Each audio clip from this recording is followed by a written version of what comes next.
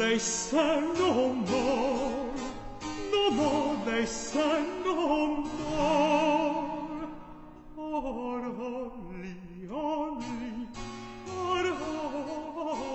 sang he sing. Hello, and welcome to the American Writers 100 Pages at a Time podcast. In this episode, we'll be looking at the third, 100 pages or so, the final part of the first book of the Baroque cycle, Quicksilver. So in the previous two episodes, I covered the first 2/3 of this book, which is only the first volume of an eight book essentially series. So we're going to pick up with in 1672 in Gresham's College. Our main character for this section of the epic anyways, Daniel Waterhouse, is still working in the Royal Society, and they're at Gresham's College. And we get some of the internal politics of the Royal Society played with here, such as the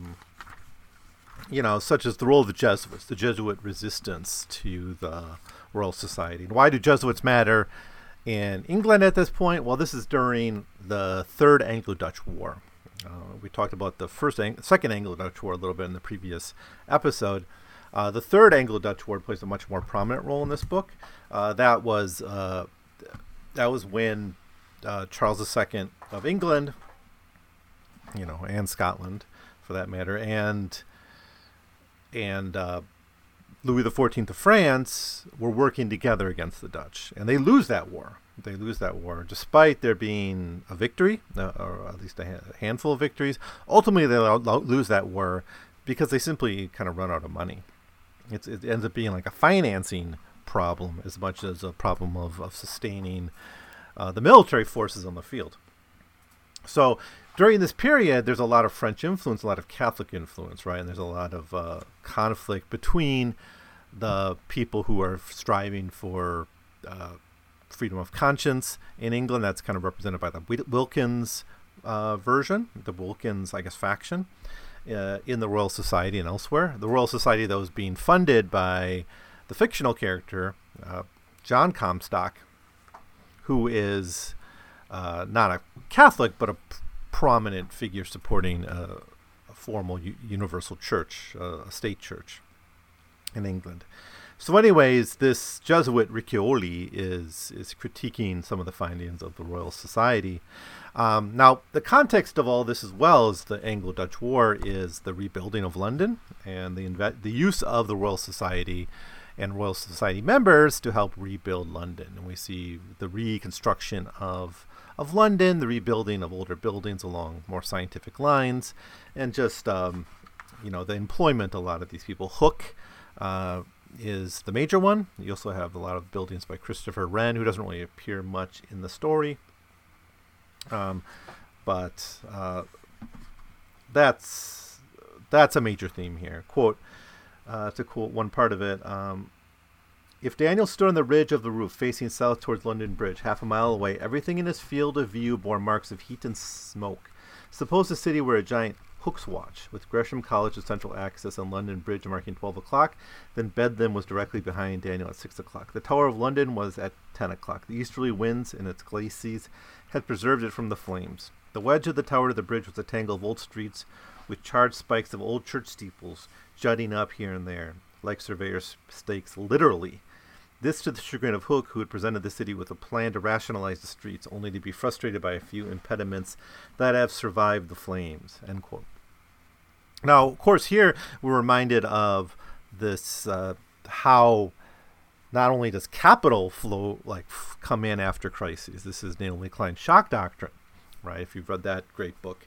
But also after natural disasters, city planners like to come in and rationalize cities, right? And we see this, of course, in Paris in the 19th century, the rebuilding of Paris, but also that's not really after a natural disaster, though. That's just an effort to take excess capital and invested in rebuilding the city. But you see it whenever there's a major earthquake or something. Plans come in to rationalize the city, usually to make it more suitable for the access of capital, right? More for commerce than necessarily for the interests of the people and the communities that are being rebuilt. But what a disaster does, a fire or an earthquake or something like that, it just sort of, or a war, is it gives the planners the chance to remake it however they want, and in doing so kind of alienate people from their city.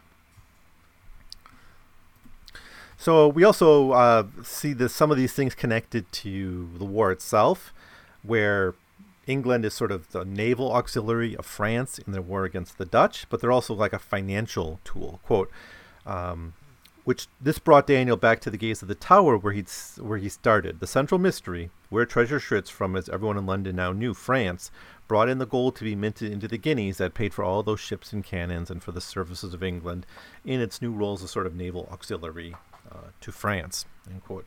And this is this kind of remaking of the world into a global economy is a major theme of this entire series. So a lot of interesting stuff here just on the geopolitics of this and the rebuilding of London and how it ties into this alliance with the French.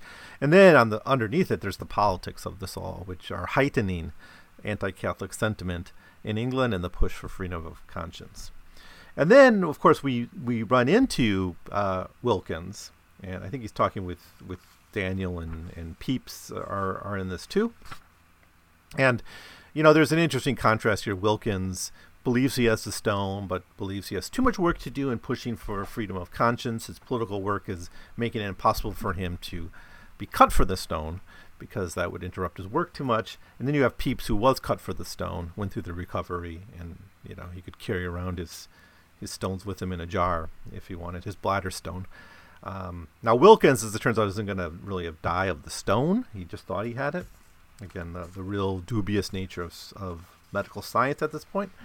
But this is kind of hanging over Daniels and of course Wilkins, is this idea that he's going to die soon. So we got a really fun scene here where they kind of watch Daniel and some of the other people he's with watch a reenactment of the siege of Maastricht.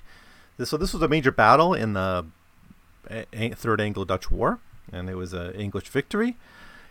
And, in these days, you don't have news. You don't have TV news. You don't have 24-hour news. You don't have a newspaper in most cases. Or if you do, most people can't read. So you have to use culture to sort of display these victories. And so that's what they're doing here. They kind of reenact the victory. Some of the actual heroes of it show up. Like I think the Duke of Monmouth, who was at that war, he was the bastard son of Charles II and a military commander. He's there. You have an actor portraying Louis XIV there. And it's a way of kind of honoring. It's kind of like a triumph in the old Roman sense. How the Romans would have their triumphs. This was a way they did that. And Daniel's witness to this. Now, I was looking up the casualties in the Anglo-Dutch War. And they weren't that much. Let me look it up again here. Sorry. The Third Anglo-Dutch War. So we got about 150 warships on both sides, on each side, on the Dutch and the English side, and about 2,000 killed. The Dutch lost lost 4 ships captured or lost, and the British and French lost 13, and about 2,000 killed on both sides, right? But the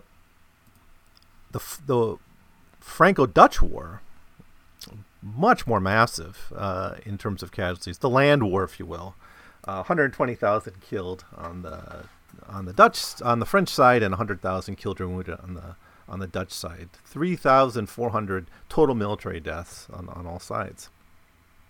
So pretty brutal warfare. And this siege was one of the major battles of it. And it was a French victory, but ultimately they would lose the war. But this is like the high point of the battle. Now, this battle, the siege of Maastricht will be recounted also from another point of view, from a very, very, a very, very young Jack Shafto was there. Jack Shafto is the character who enters the story in book 2, volume 2, or no, the second book, I should say. It's still in the first volume, but we'll see him in the next episode. And was there as well as a young soldier, but like a little runner for John Churchill. But anyways, the Duke of Monmouth's there. D'Artagnan is there. I think that's where he's killed. He was, he's known from the Three Musketeers movies, but he was based on a real person, and Stevenson uses him as well. So, but anyways, this is an advertisement. This what Daniel's seeing here is an advertisement, essentially, of this victory to the English people.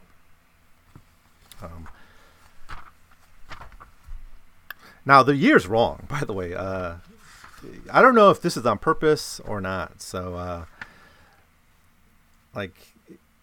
Stevenson puts it in 1672, and it actually happened in the summer of 1673. I don't know if this is just like a parallel universe. There are differences from history, different characters or whatever, but whatever, at least, unless Wikipedia is wrong, which I doubt. Anyway, this acting is thematically kind of important in the latter pages of Quicksilver as well, because we see Daniel Waterhouse growing up and realizing that his role is to be an actor, essentially, not an actor on the stage necessarily, but if he's going to enter into politics, if he's going to be a voice of the middle class, of the dissenting, of the people who advocate for religious freedom and all that, he's going to have to act. He's going to have to be chummy with politics. He's going to have to know how to do that. And he sort of gets schooled in that. He takes on a mistress who's an actress. They attend several plays throughout this. Even, for a while he's working in a playhouse, using his knowledge as a natural philosopher to create the pyrotechnics, to basically create the special effects for it. And they go to plays. They go to this dramatization of the siege, and they go, to different plays. Now, this one's called Once More Into the Breaches. It's a comedic play, and we get scenes from it. It's played at Trinity College, where Newton is, and Daniel's there, and other Royal Society members are there, but so is the king is there. Many other elite people are at this. It's actually a visit of the king to the Royal Society. That's the context for all this. Quote, heading up the cast of tonight's performance was King Charles II of England, situated in the upper floor of Trinity's miserable wreck of a library, end quote. And I love how Stevenson makes him sort of an actor too, because Charles II, of course, in his public role is also acting. He's also putting on a facade. He's putting on a face for the public. It's during this play that Waterhouse meets the woman who's going to eventually be his mistress, this beautiful actress named Tess, who, as I recall, has a pretty horrible end later in the story, but we'll see that. Now, the person not at the play, at least not in the beginning, is Newton. And there's grumblings, there's talk about why hasn't Newton published much. He hasn't been publishing much, just a handful of papers.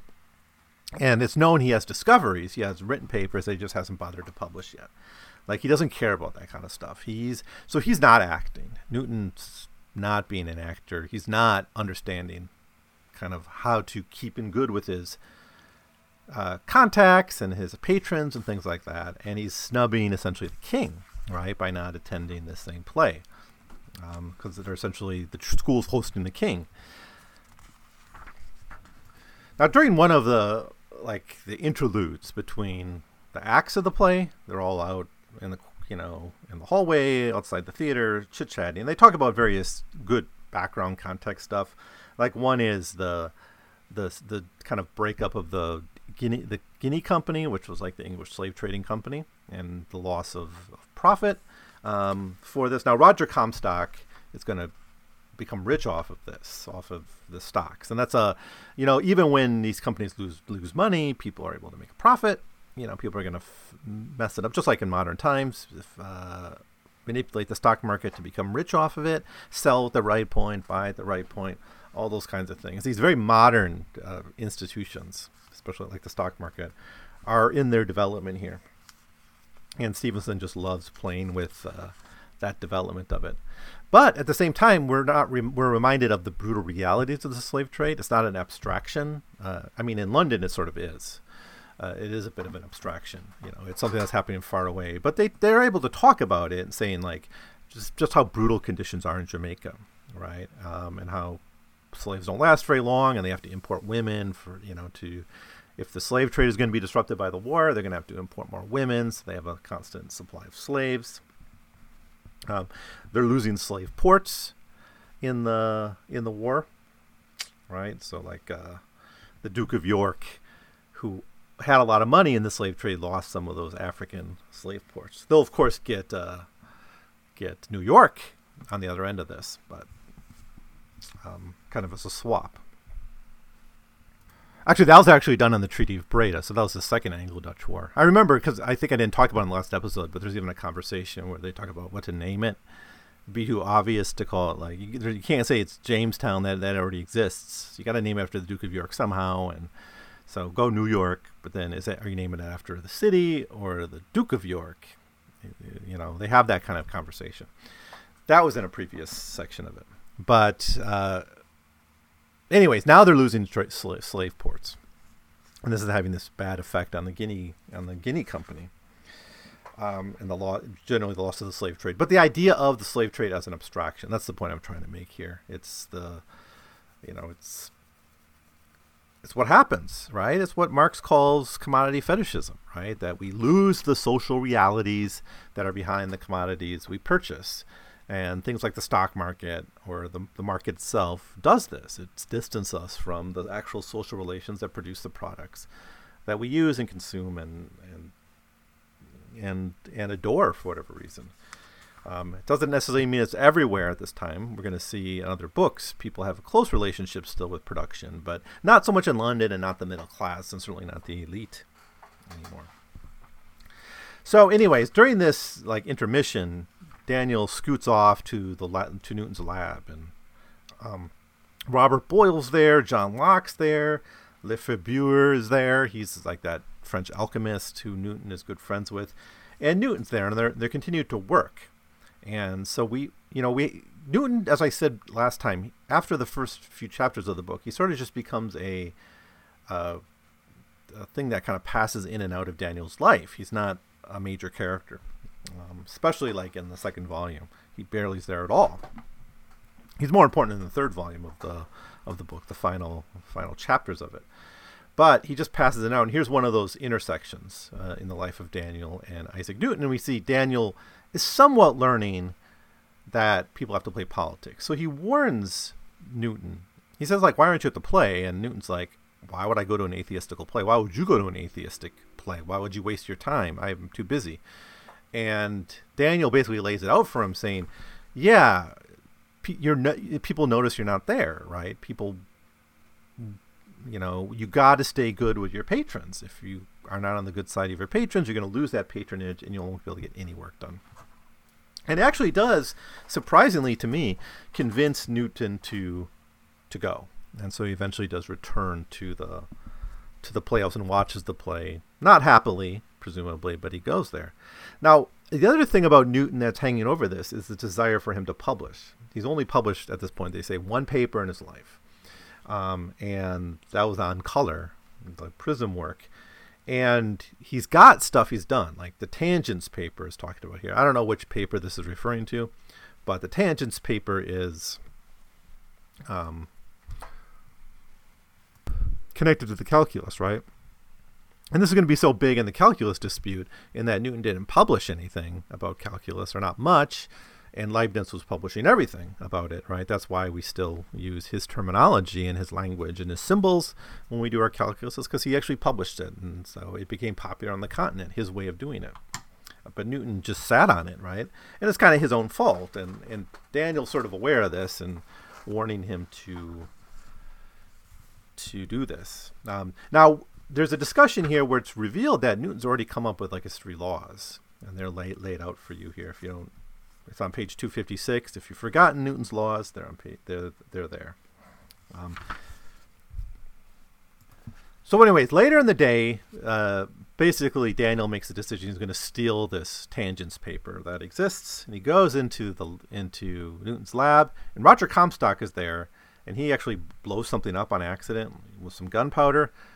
Doesn't really cause any serious damage, but it does kind of blow up in both their faces, and Roger runs away, and Daniel's able to steal this paper, right? This comes up a little bit later in the story, where Roger Comstock admits he didn't know Daniel was in there during that explosion, but Daniel admits he was there. It's a bonding moment of those two characters who become very good friends in the rest of the story. But the key point is he gets the tangents paper, and he can send it on to be published.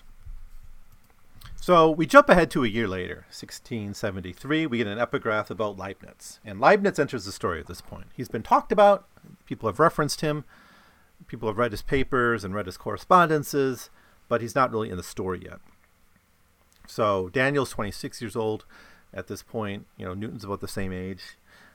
Leibniz is about the same age. So all these characters are of similar age. And the quote here about Leibniz is actually interesting. It actually talks about computers in a way. Quote, once the characteristics, this is from Leibniz, this is what he wrote, once the characteristic numbers of most notions are determined, the human race will have a new kind of tool, a tool that will increase the power of the mind much more than optical lenses helped our eyes, a tool that will be as far superior to microscopes or telescopes as reason is to vision. End quote. Which is really, he's kind of talking about the concept of computers. But the chapter starts out, we got a lot more here on like New London and the rebuilding of London. That's like an ongoing process that we're privy to as we follow Daniel around. But the main thing here is is the arrival of Leibniz. But there's a few other background things that are pretty important. One is the blaming of the war, the bad fate of the war, the losing of the war, increasingly, and they are going to lose the war, right? On John Comstock.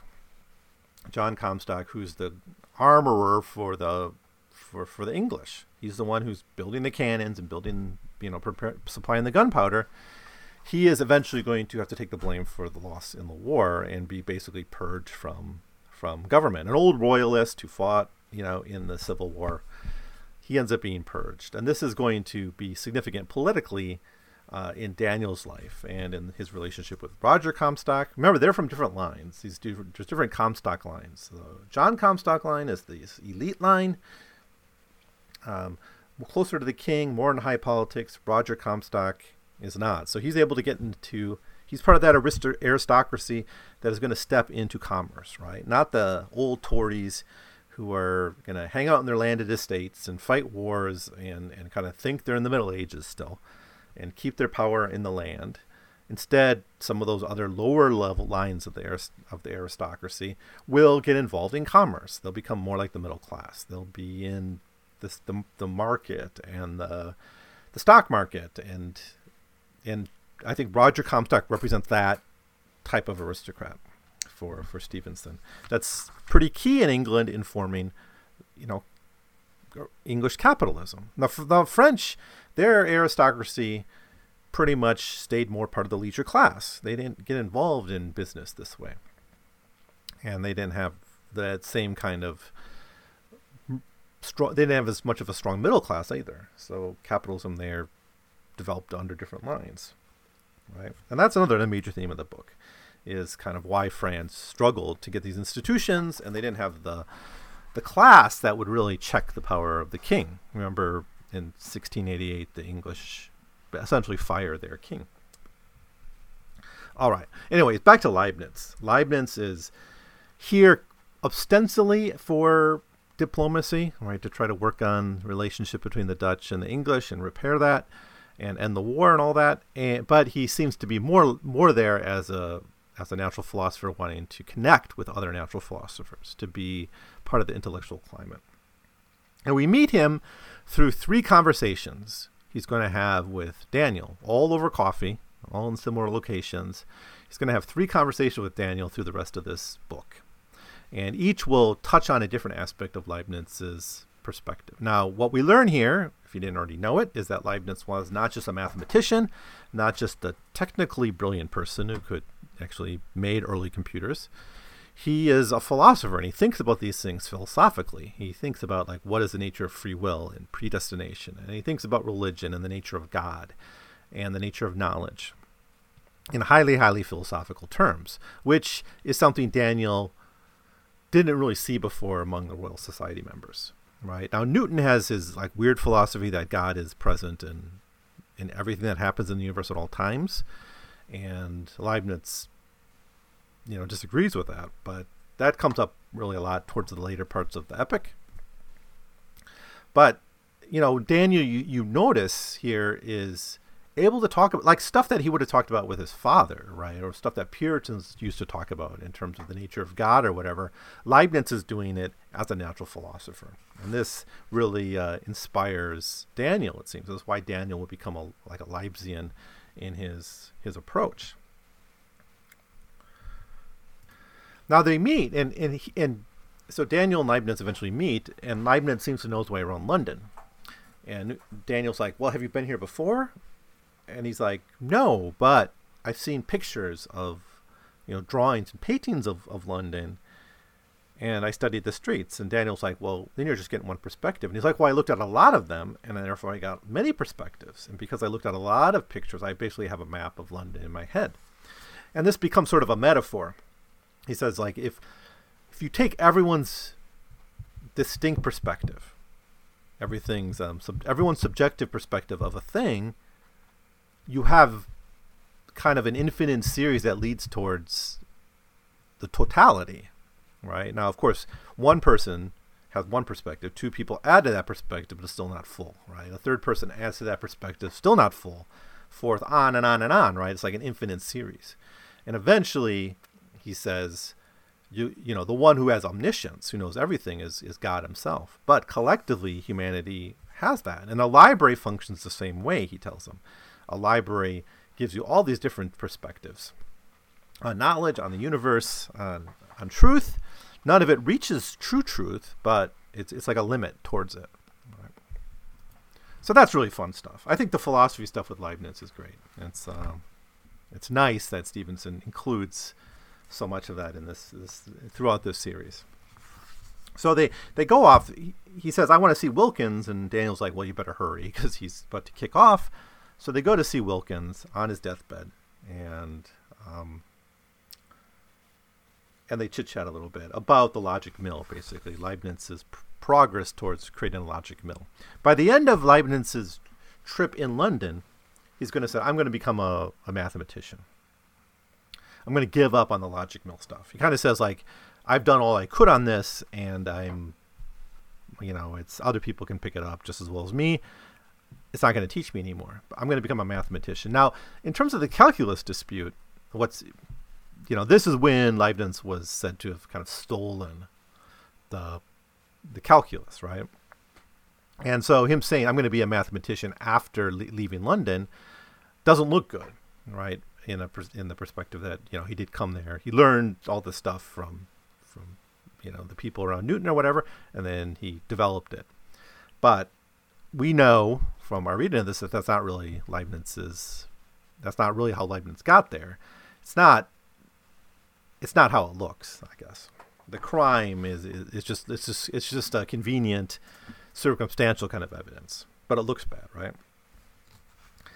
Anyways, so this was all kind of a walking tour of London where they have these conversations. Then they finally sit down at the coffee shop and have their first of three formal philosophical discussions.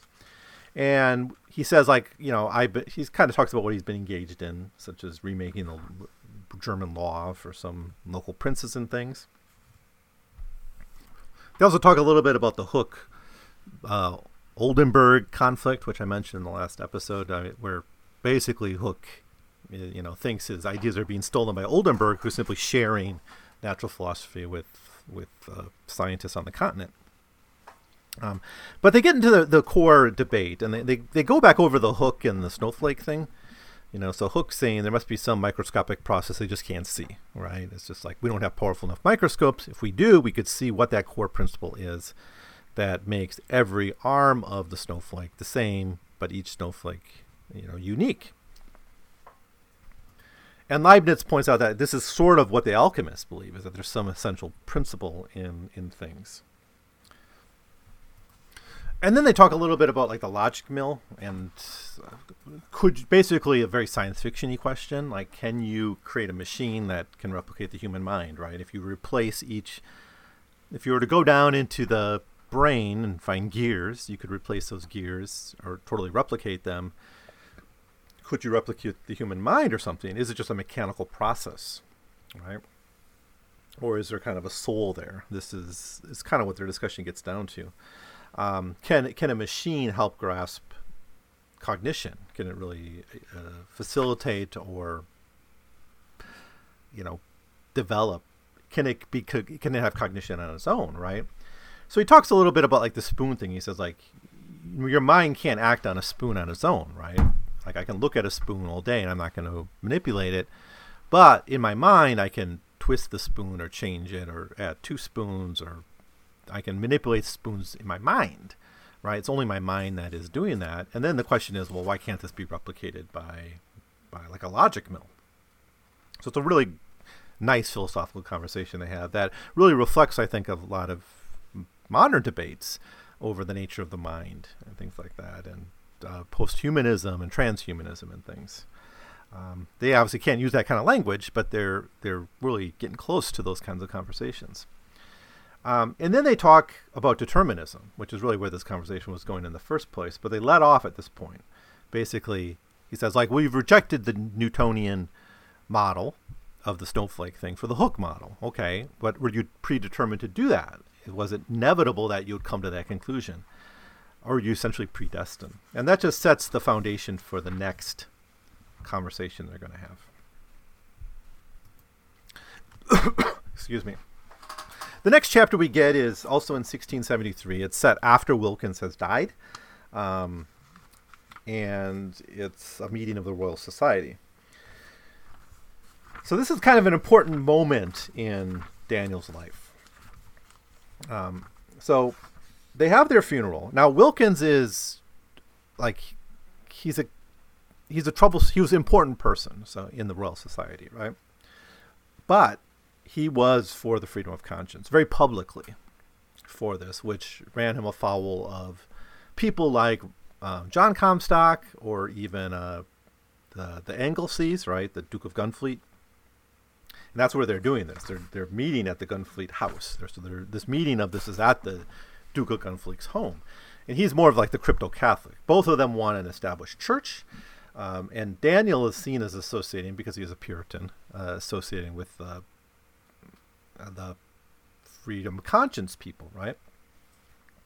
But anyways, they have this meeting about Wilkins' death. It's kind of honoring him.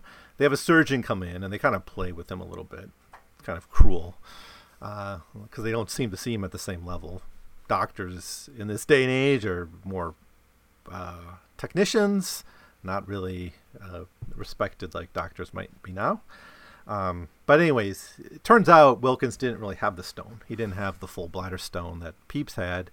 He just had like kidney stones that may have blocked his urethra, but wouldn't have killed him necessarily. And then how it was like the drugs he was on, and the opium, and the other things that maybe contributed to his death. All right. We have some other side conversations about like Roger and Daniel have a conversation. Basically, Roger's given up trying to be a natural philosopher, and he's become rich on the slave trade, essentially, and other stocks. They talk about the lab explosion and things like that. And he kind of says to Daniel, you're going to need a patron. You're not going to be able to make it in the Royal Society anymore with Wilkins gone. You're going to have to kind of find your own way, and I'm willing to basically be your patron.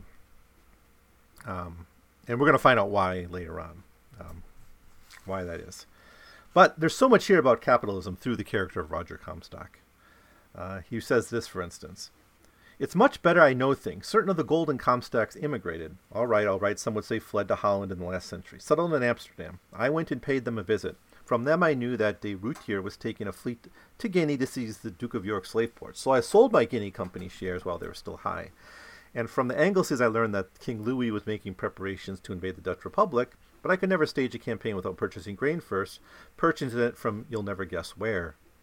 No, Daniel says. Just so. The Dutch sold France the grain that King Louis is using to conquer them. At any rate, I took my money from the Guinea Company shares and took up a large portion in Amsterdam grain just before King Louis bid the price up. Voila. Now I got... So anyways, now he's rich. Super rich. Basically through insider trading techniques or whatever. No, he's in the know.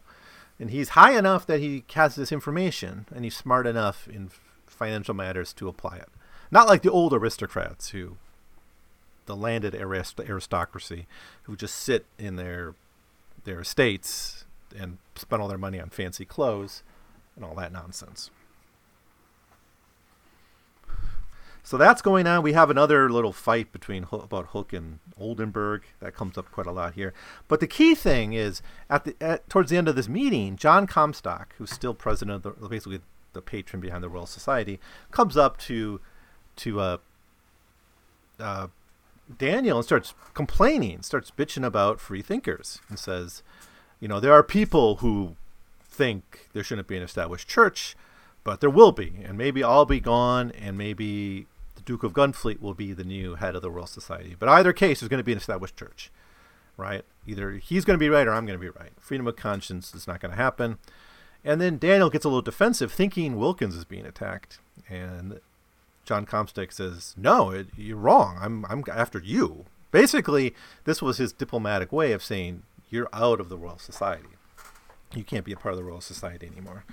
So then that's when I think Rogers comes to him and says, like, why don't I be your patron? I'm building this new house. In fact, I bought a bunch of land from your family. I'm going to build a huge house there. And why don't you be my architect?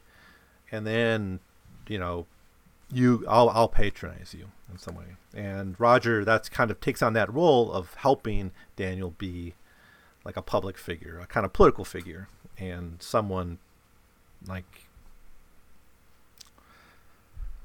independent of the Royal Society, anyways. So then we have the second of the Daniel and Leibniz conversations, which is all about cognition and free will, right? So if the mind is like a mechanical process, like the whole universe, right, then how do we have any free choice at all? Everything is predetermined, right? And Leibniz wants to believe there is still free will because he's a good Lutheran, right? So he still believes we have that free will, but he also seems to be moving towards this more mechanistic view of the mind. And this is what he says. He says, God arranged things from the beginning so that the mind could understand nature. But he did not do this by continually meddling in the development of the mind and the unfolding of the universe. Rather, he fashioned the nature of both mind and nature to be harmonious from the beginning. End quote. So this is going to be the heart of his conflict with Newton eventually over deeper philosophical matters. Newton's thinking God's involved at all times in everything that happens in the universe. Leibniz saying, basically, no, we're in this great machine. And of course, this will be the position of like deists later on. Anyways, I've been skipping the chapters on the Minerva because not much happens about those. There's always these flash forwards to 1713 and the Minerva, and basically they get away from pirates. That's all that really matters. So next chapter. Okay, so the next chapter is still 1763. It's set in London as well, as most of these chapters are. And we witness, it's called The Fall of the House of Ham. And it's kind of a fun chapter because you find out that at the end of the war, the King of England, Charles II, basically says, I'm going to stop paying. We're going to stop paying off all our debts. We're not going to honor any of our old debts. Now, this causes like a run on the banks. Because what happened, basically, the House of Ham is the focus of this chapter, and that's, of course, Daniel's brother-in-law. And he was a banker, right? He was a goldsmith turned banker. And he ended up loaning a lot of money to the king. but so did all these other goldsmiths. Like the whole goldsmith district were all little petty banks, and they were all loaning money to the king. And they were issuing out new loans. Basically, they were taking people's deposits, right? Gold deposits, and then lending them out, right? With those banknotes or whatever, and sometimes literally to loaning out the gold. But that's fine because people are going to pay back in gold the debts that are owed. And then, people don't want to carry around this gold. They're fine carrying around the bills of the banknotes, right? The paper money. So as long as no one actually collects the gold, right? I don't need gold in the vault necessarily, right? Because I'm going to constantly have new gold coming in, right? This is how banking works. Still, basically, it works this way, doesn't it? All money is essentially debt. But once the biggest debtor of them all is the king. And so once the king says, I'm not going to pay these debts anymore, then that bankrupted all these banks because they literally had no money left anymore. They're completely empty. And so rumors start to float that, you're not going to be able to get your gold back from Ham. And that's what happens. And so there's a run on the bank, essentially, not just Ham, but others. And then this leads to protests and riots, not the riots of the lower class burning, so-and-so in effigy, riots of the middle class. And Stevenson has a little fun with how he presents these rioters as basically crazy, crazy angry middle class people protesting or elite people. But their money's in this bank and it's all been given to the king who squandered it and he's not going to pay any of it back. So they actually go down into the vault. Ham killed himself or died of a broken heart or he's gone. But it's it's Daniel and some other Waterhouses. The financial minister, the High Lord Chancellor is there. Richard Anthorp, who's the head of banking. They all go into the vault, basically the basement where all the gold is being stored, and it's all empty. It's like nothing is there at all. It's completely empty. So this is a great commentary on just the fragility of this early banking system, right? And you might know where this goes, and Stevenson does go there in future volumes of the book, is eventually you create a national bank, right? That can be the steady source of loans to the king, right?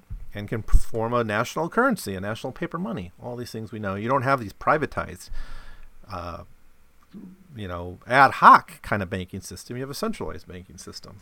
And that's what they're able to do and what France isn't able to do in this period of time. Similarly, you see, the Guinea Company went belly up and bankrupt. Well, we're just going to form a new Royal Africa Company. We're going to create a new company that's going to be involved in the slave trade, right? And, that too. And even Apthorp, the head of the financial systems of England, fictional, I think. Yeah, he's fictional in the book. He's actually, Stevenson gives us a very handy list at the end of the first volume with all the major characters, and in italics are fictional characters. If they're not in italics, they're real people. So the Cabal was real, but the members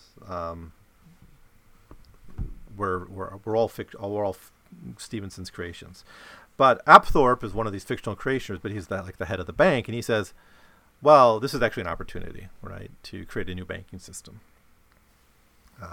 which is, I think, foreshadowing the Bank of England. So anyways, the Dutch are victorious. Basically, the realm has been driven to bankruptcy. You have a riot of the middle class where Daniel and others are almost killed by this riot, but the House of Ham is burned down by the riot.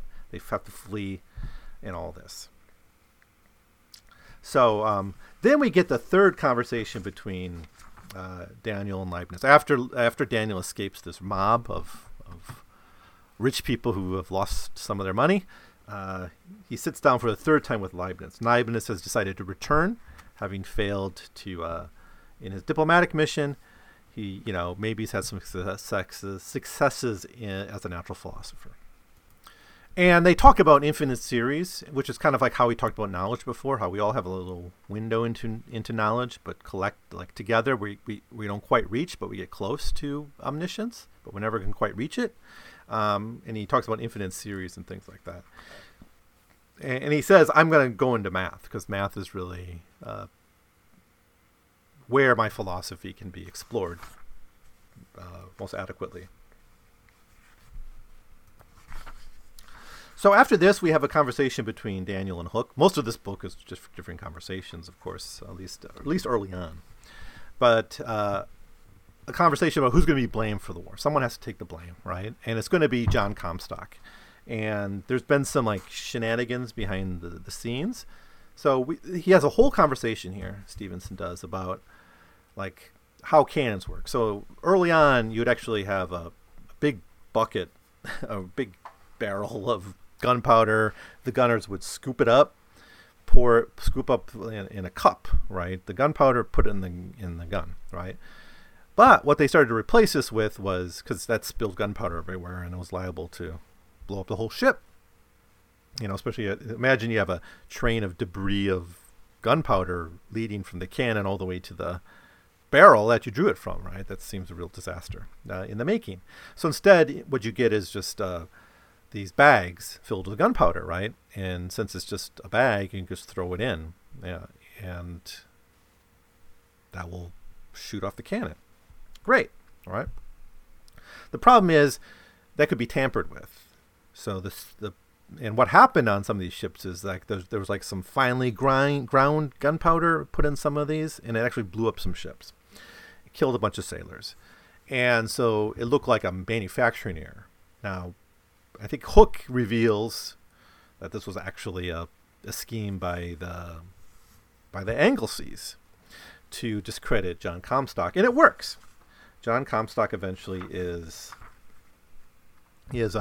blamed for this and kicked out of government, kicked out of his position. And I think that's that when you compare the two Comstock lines, the John Comstock, the Silver Comstocks being old-fashioned, tied to the king, right, based on land, they are vulnerable to these political machinations. They don't have a role once he's out. So once he's out of power, there's really nothing for him to do, right? He's kind of lost. But Roger Comstock, the younger generation from the other line that didn't have all the landed estates and the prestige, they're able to become wealthy. They're able to become part of that capitalist class, essentially. But this volume sort of closes with the fall of this Comstock line. Then Roger Comstock actually meets up with Daniel and says, "You've been called to the palace to see the signing of the document that's going to offer religious freedoms." This is the religious tolerance, right? Not religious freedom. I'm sorry. They're different. Religious freedom is usually conceived like the Jeffersonian sense, like no established religion and no interference in people's religious lives, right? You can worship whatever you want. Religious tolerance would usually be there's going to be a state religion, but people of certain other religions, not all, but certain other religions will be able to practice freely within certain confines, right? Like the Edict of Nantes might be conceived as religious tolerance, but that was eventually taken away, of course. So this was the Royal Declaration of Indulgence, and this was signed in March 1672. So again, Stevenson has the years wrong. Or unless he's talking about the Test Acts, but the Test Acts required some following of, or at least it required them to deny being Catholic to work in government. I think it must be talking about the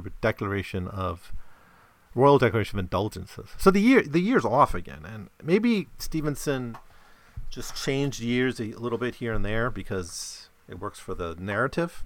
I didn't think anyone would look stuff up on Wikipedia enough to matter, but I looked it up. But I don't mind. I don't care. Anyways, Daniel's like, why me? Why does the king want to talk to me? And Roger says, well, you're like the head of the dissidents now that Wilkins is gone. Daniel's like, no, I'm not. He's like, fine, you're good enough. You'll be the public face of dissent. you'll be like kind of institutionalized as the voice of dissent. That'll be good for you.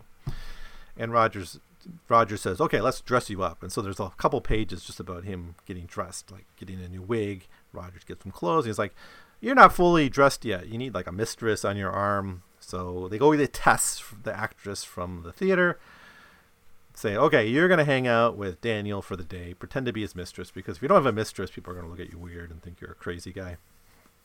You can't go out to see the king without a mistress. It's kind of funny. So anyways, they do that. Tess is all ready to go. She's an actor, so she's able to act. And that night they bang, right? And she leaves a note, which is really nice. It says, okay, we're going to do this again. I'm going to be your mistress in real life, not just acting from now on. But Roger paid my acting bill before for the role I played. But if you're going to be my mistress, you're going to, a gift would be required, right? So he has to start paying her. Of course, Roger's paying him now. Roger's his patron, and some of that money is going to go to maintaining Tess as this mistress. So he's becoming kind of institutionalized. And this is the end of Daniel's arc in Quicksilver. So he's gone from being this young student in his late teens to being, his late 20s, but being sort of institutionalized, having this public patron dressing the role, right? Having this mistress kind of, his dad would have been horrified to see what he had become, right? But, still doing natural philosophy, but more independently, right? After being exposed to new philosophical ideas from Leibniz, he's able to break free of the influence of Newton and even of Hooke and others. He's got the tools, intellectual tools, to kind of think for himself about natural philosophy.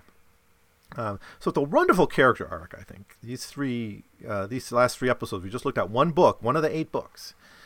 But it does such a good job of defining who this character is and making him really well realized.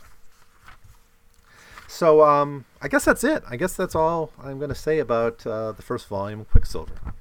In the next volume, in the next 3 episodes, we're going to look at book 2 of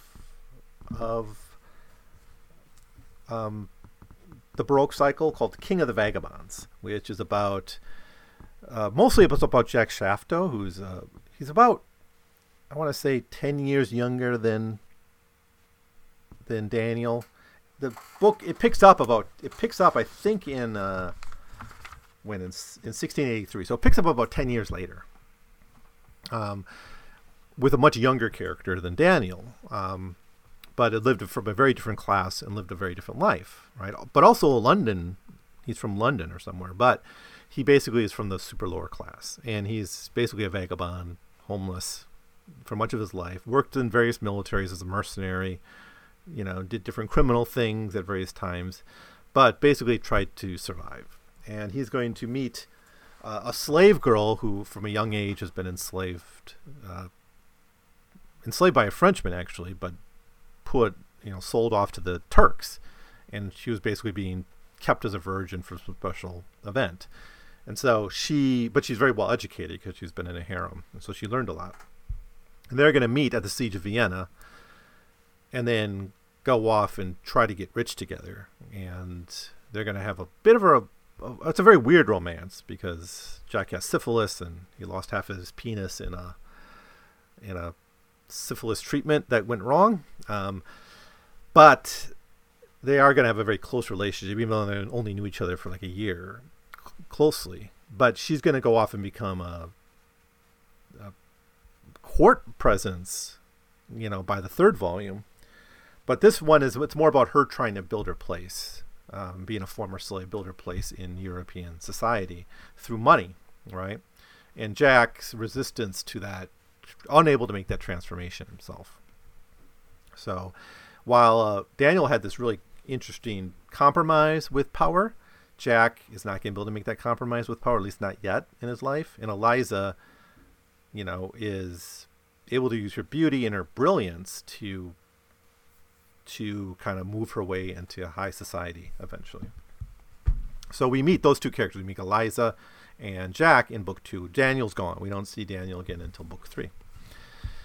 So, but it won't be long, just 3 episodes. So I'll over the next few episodes, we'll talk about King of the Vagabonds. But if you have any thoughts about the first book, Quicksilver, not the whole volume Quicksilver, just the first 3 chapters of it, or first 300 pages, of it, let me know. Send me an email at 100pagescast@gmail.com. So I'll see you next time, and it'll be a lot of fun. Very different topics, very different themes, although there will be themes that intersect. Like, most importantly, money is going to be one theme that intersects. War also. But we see it from different perspectives. So that's going to be it for now. I'll see you next time.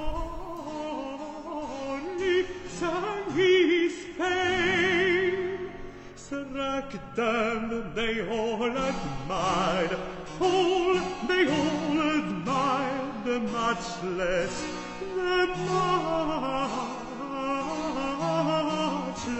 man, the matchless